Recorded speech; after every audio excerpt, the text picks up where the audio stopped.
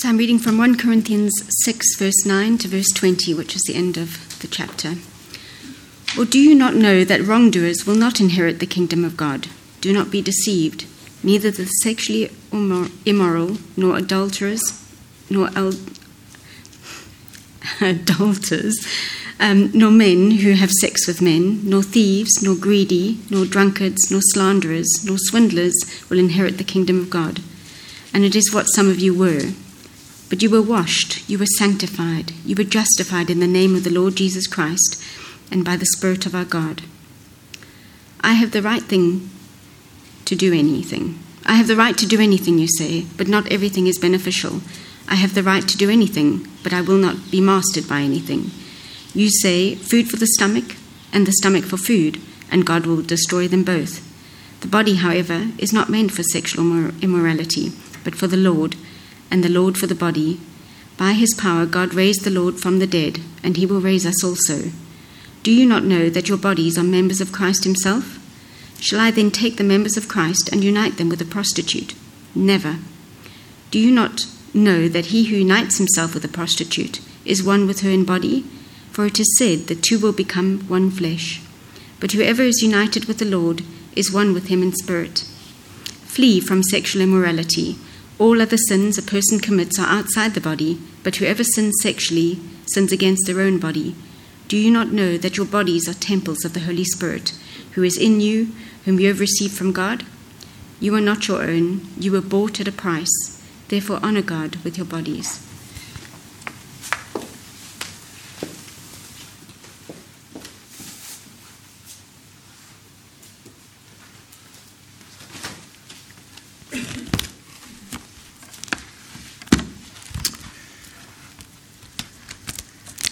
Well, the first thing I say this morning might be the most important thing I say this morning, because it may be that as Sam read that passage and you were listening to it, and she mentioned sexual immorality, you were sitting there under the weight of guilt at your own sexual immorality. Maybe it's something that nobody else knows about, but you do, and you're sitting there with the guilt heavy on you. And if that's you, then please listen again to verse 11, which is speaking to people who are guilty of, among other things, sexual immorality. And to put it in everyday language, verse 11 says that for sinners there is spiritual washing, there is changing, and there is a removing of guilt that is freely available for anyone who comes to Jesus and asks for it. Look at the start of verse 11. That is what some of you were. What you were, even what you were last night, does not need to be who you are from now on. So please don't feel like you're on your own in this. You're not. Or that you're the only one. You're not. We're not here this morning because we're perfect people. We're here because we're forgiven sinners. So if that's you, please hear this. There is no sin so deep that God's forgiveness does not go deeper still. There is no failing so bad that you can make Jesus turn his back on you. There is no mess so awful that Jesus cannot deal with it. So please come to him this morning and ask him for forgiveness and changing. Let's pray. Heavenly Father, we thank you for your word, and we thank you for your Spirit, who brings your word not just to our minds but to our hearts. And so we pray that he would be about that work this morning for each of us, whoever we are, however we're feeling, whatever lies in our past. Please speak to us, show us Jesus, change us by your Spirit as we enjoy your word together this morning. Amen.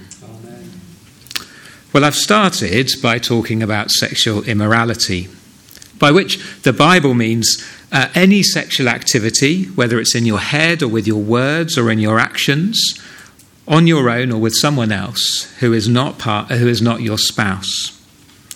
And it does look, doesn't it, like that's what this passage is all about. After all, sexual immorality is spoken of by Paul in verses 9 and 13 and 18. But really the passage is first and foremost about God. You'll see the words God and the Lord far more than you see sex and morality here. And that's important this morning because we will only understand the Bible's view of sex and only see it as something that's good to obey rather than just something that we ought to obey if we start with God. Fundamentally then, this passage is not about your sex life. It's about your spiritual life. Now, as we've been seeing in this series, the Corinthian church to whom Paul is writing this letter have got themselves into a mess. It's a multifaceted mess that was not limited to their sex lives, but it definitely included their sex lives. And what's really interesting is that in this passage, Paul, as he has been throughout the letter, deals with their problems and their questions by talking far more about God and the gospel than he does about their actual problems and questions. And so that's what we're going to do this morning too. If you are using porn, or if you're finding yourself thinking about someone that you shouldn't be thinking about in a way you shouldn't be thinking about them, if you're being tempted by sex outside marriage, then yes, there are important practical steps that you need to take. Tell someone, be accountable, ask for prayer, don't put yourself in temptation's way. But what you most need, what we all most need, is a bigger view of God. And so here's our path through this morning. We're going to enjoy 3 great truths about God. And then we'll apply them to the area of sex. And then we'll finish by just holding up the story that our culture tells about sex alongside our Creator's view of sex. So here we go, 3 big truths. And here's the first in verses 13 and 14. God made your body, and he cares about your body and what you do with it. The Corinthian view, which is summed up in verse 13, went a bit like this. It's just my body. It's just a set of hungers and physical needs, and it's going to die one day anyway.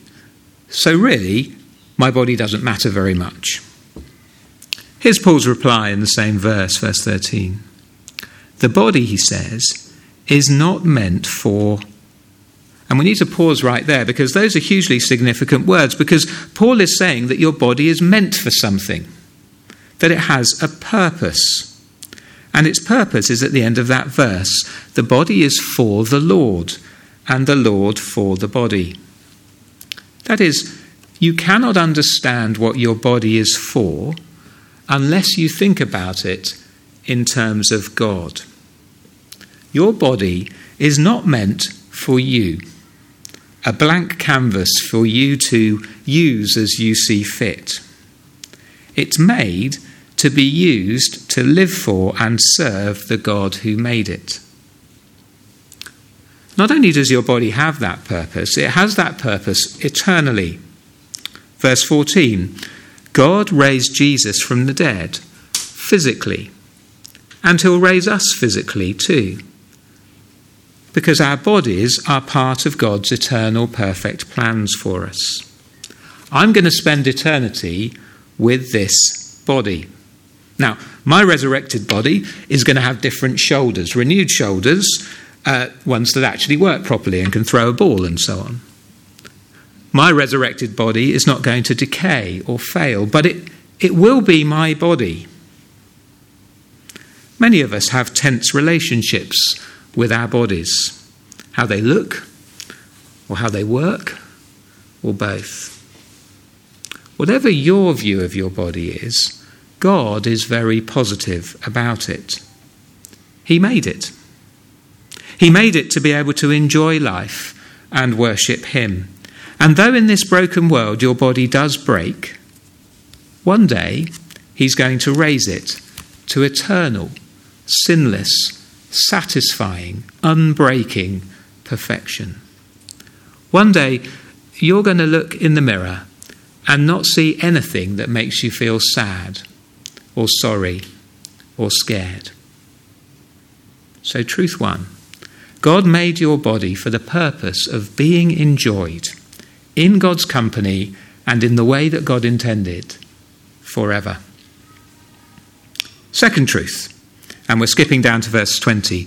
God cares enough about you to pay the greatest possible price for you. Here are 6 words that give us endless value and security. You were bought at a price. You were bought at a price. Strange though this sounds to our modern ears, the question is not whether we are owned, but who we're owned by. Naturally, we're owned by sin. Sin is our master.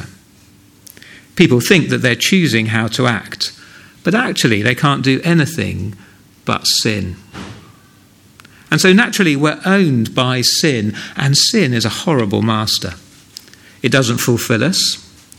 It doesn't forgive us. It just empties us out in life and then leaves us on our own in death.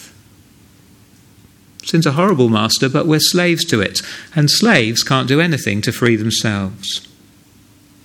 And so God came as the man Jesus to free us from sin by paying the price that it took to release us.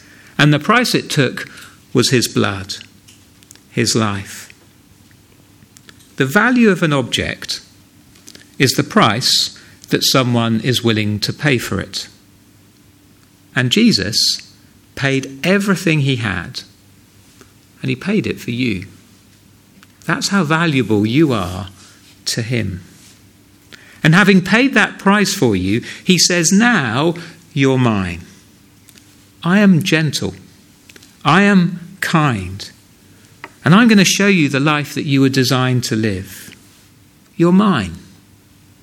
And with me, you'll find fulfillment and forgiveness and eternity. Just as a handbell, in order to be truly a handbell, needs to be picked up by someone and rung, we are most truly ourselves when we're serving Jesus, our loving and gentle master. So a Christian is someone who's been bought by the greatest master imaginable at the highest price possible. Christian, you are not your own, verse 19. Jesus gave his life to make you his. And that is how much he cares about you. Third great truth, verse 19. God has made his home in you. Verse 19. Do you not know that your bodies are temples of the Holy Spirit, who is in you, whom you've received from God? God's Spirit, God himself, lives in you. The God who made this world could have chosen anywhere in this world to dwell. He could have chosen any means in this world through which to make himself known, and he chose you. He chose us. He chose his church. And remarkably, he didn't wait for us to clean ourselves up before he moved in. He's not renting somewhere else while some serious rebuilding work is done to make us suitable residences for the King of the universe. No, he's moved in and he's doing all the work on you himself. And he knew before he moved in all about the problems, all about the weaknesses, all about the structural issues. He knew that you are not the human equivalent of a recently renovated 6-bedroom house in Wimbledon Village. He knew that, and he moved in anyway. Isn't that remarkable? And that means that where you go, the Spirit of Jesus goes.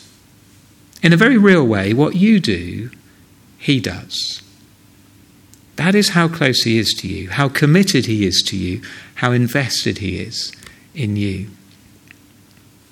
So God made your body and he cares about your body. God cares enough about you to pay the highest price imaginable for you. God has made his home in you. And so? Well, in verse 20, Paul starts the very last sentence of the passage with a therefore. He's saying, given these truths about God, about you, about your body, what should we therefore do? Well, it's very simple. Honour God with your bodies.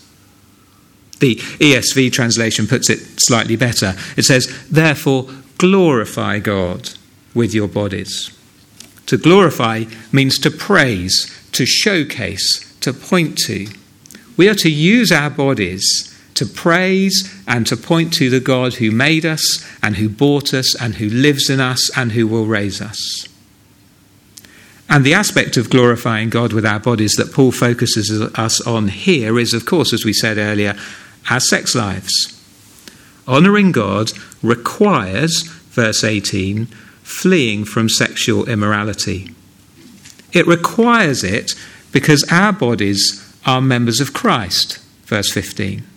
And Christ, through his Spirit, is in us, verse 19. And that means that if I sit down to watch some pornography, I'm sitting down with Jesus to watch porn.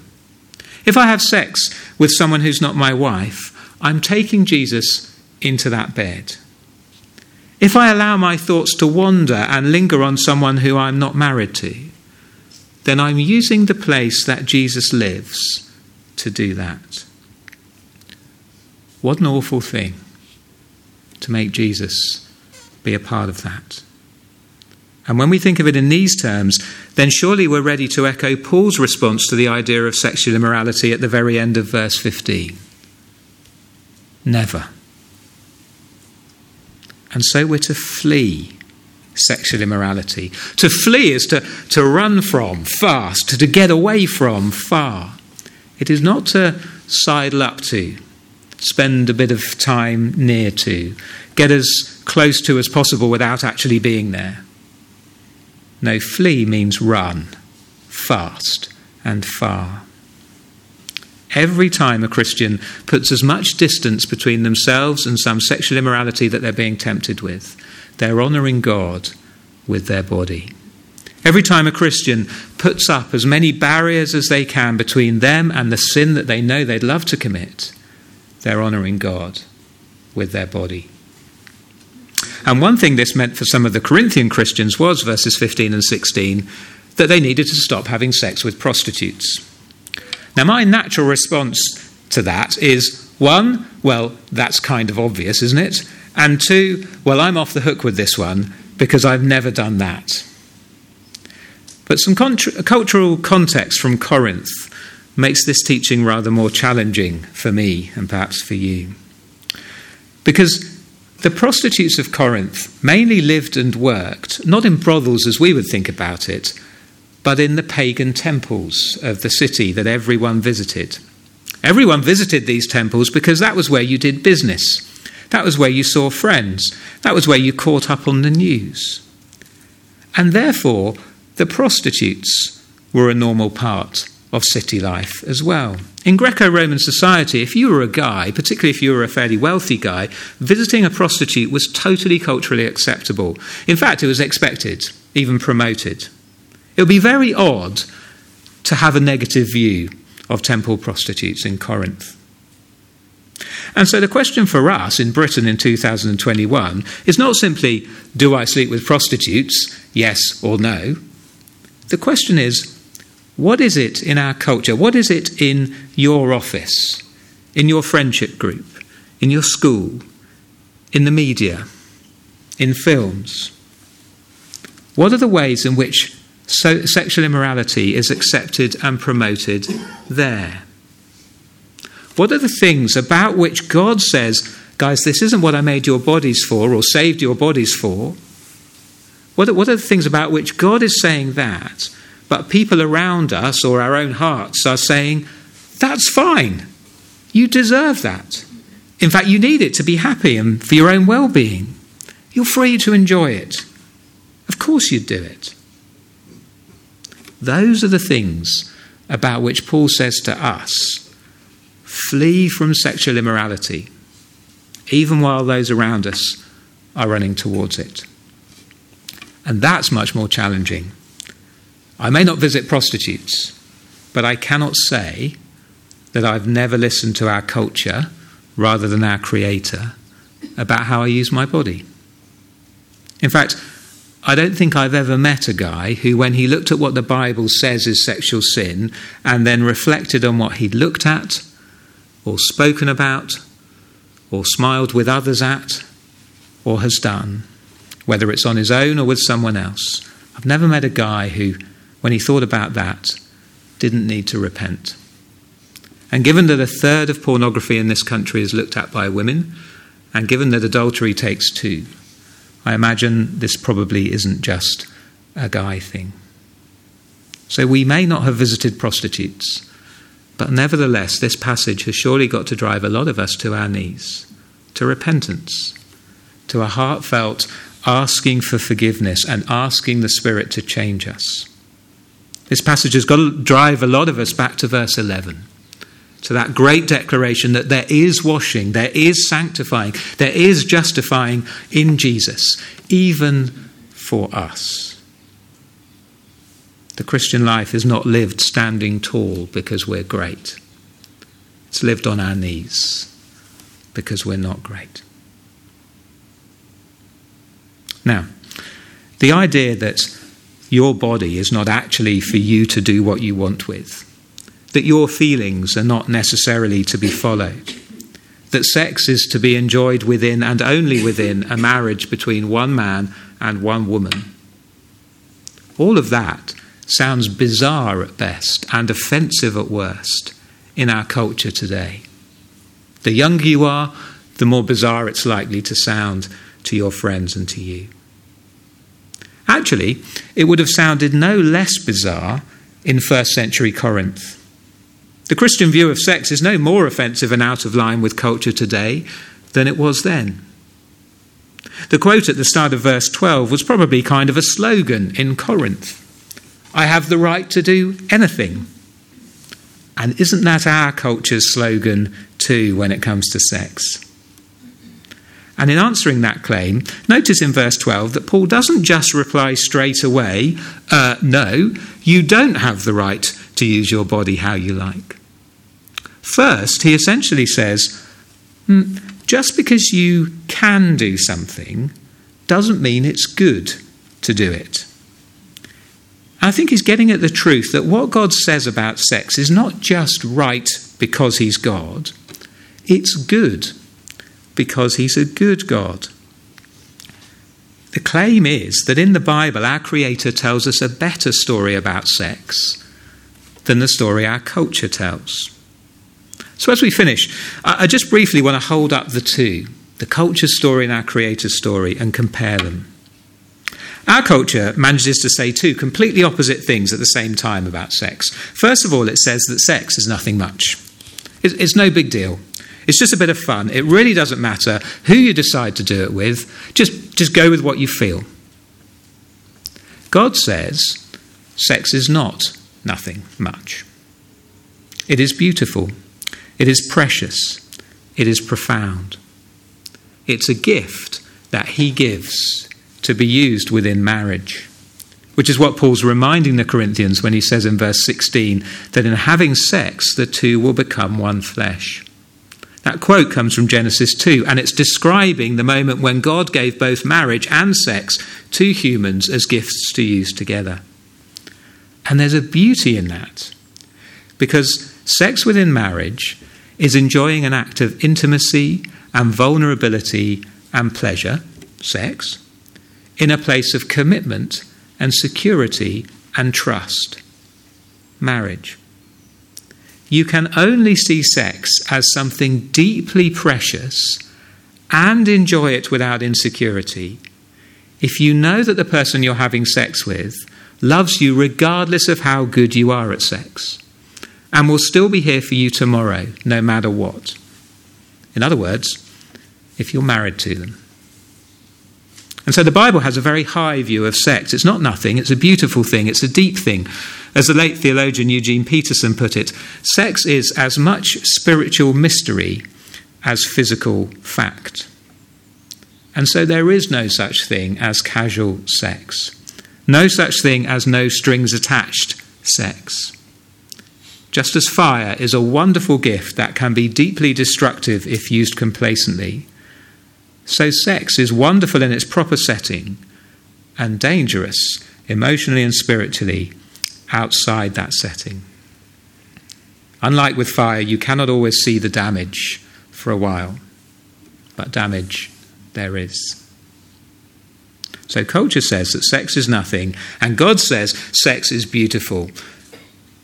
But then at the same time as saying that sex is nothing much, our culture around us also wants to say that sex is very much everything. So you cannot be happy without having sex. To be fulfilled, you need to be having sex. And therefore, anyone who sets limits on who you have sex with, even if it's God doing the limitation, cannot really have your good at heart. But God says that sex is not everything. It's beautiful, yes, but in the end it's only a picture of something that's far, far more beautiful, because it's a picture of the way that Jesus loves his people. Verse 17. Paul's just been talking about the union that happens when you have sex with someone, and then he says, "But whoever is united with the Lord is one with him in spirit." And he uses the same word there as he's just used to describe sex, united. But here he's talking about the intimacy of a Christian with their Saviour. Jesus loves his people with the passion and intensity of a husband for his wife. But he, unlike every other husband, is perfect. There is nothing he would not do for his beloved. There is no element of selfishness in his love for his beloved. He never backs out, never holds back, never says, "I've had enough of this," never puts himself first. The intimacy of sex within the commitment of marriage is just a picture of the relationship that we enjoy with Jesus and the love that he has for us. And that means that you can be utterly fulfilled without ever having sex if you enjoy the relationship that it's pointing towards. And it also means that you will never be fully fulfilled, however much sex you're having, if you're not enjoying the relationship that it points towards. Sex is neither nothing, nor is it everything. It is a beautiful picture of something still more beautiful, the greatest relationship you can ever know, and the deepest love you can ever experience from the one who bought you at the greatest possible price. So as we draw things to a close, I wonder how you're feeling.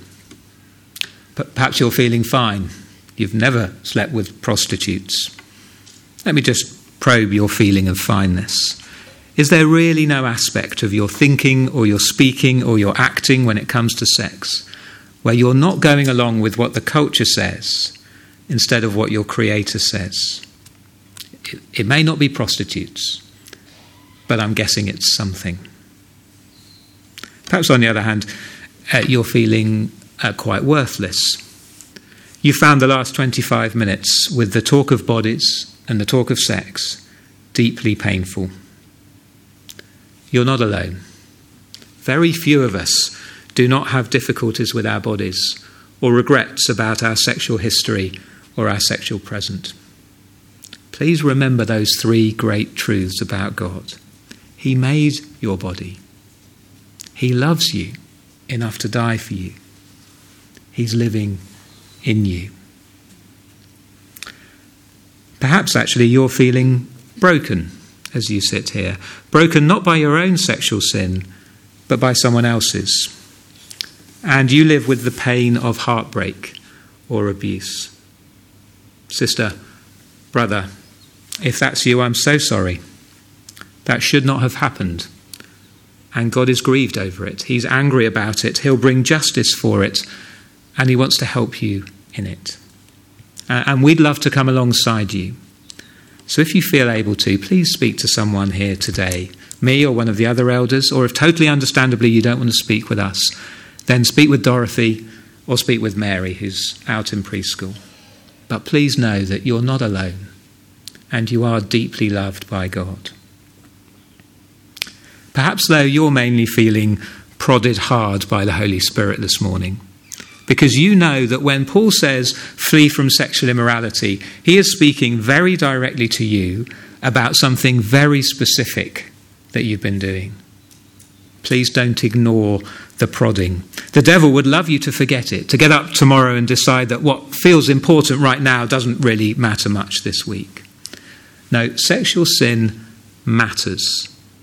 So what do you need to do? Do you need to have an honest and hard conversation with someone? Do you need to ask a Christian friend for advice or for prayer? Whatever it is you need to do, whatever else you need to do, please come to Jesus this morning and ask for forgiveness. And come to his Spirit this morning and ask him to change you. What you were does not need to be and must no longer be what you are. But whoever we are as we sit here this morning, here's one thing that we can all do. Next time you look in the mirror, or next time you're tempted to look at something or someone who you shouldn't, here's what we can all think. God made my body. God died for my body. God has made his home in my body.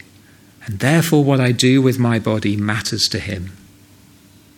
We were bought at a price. Therefore, let's honour God with our bodies. Let's pray.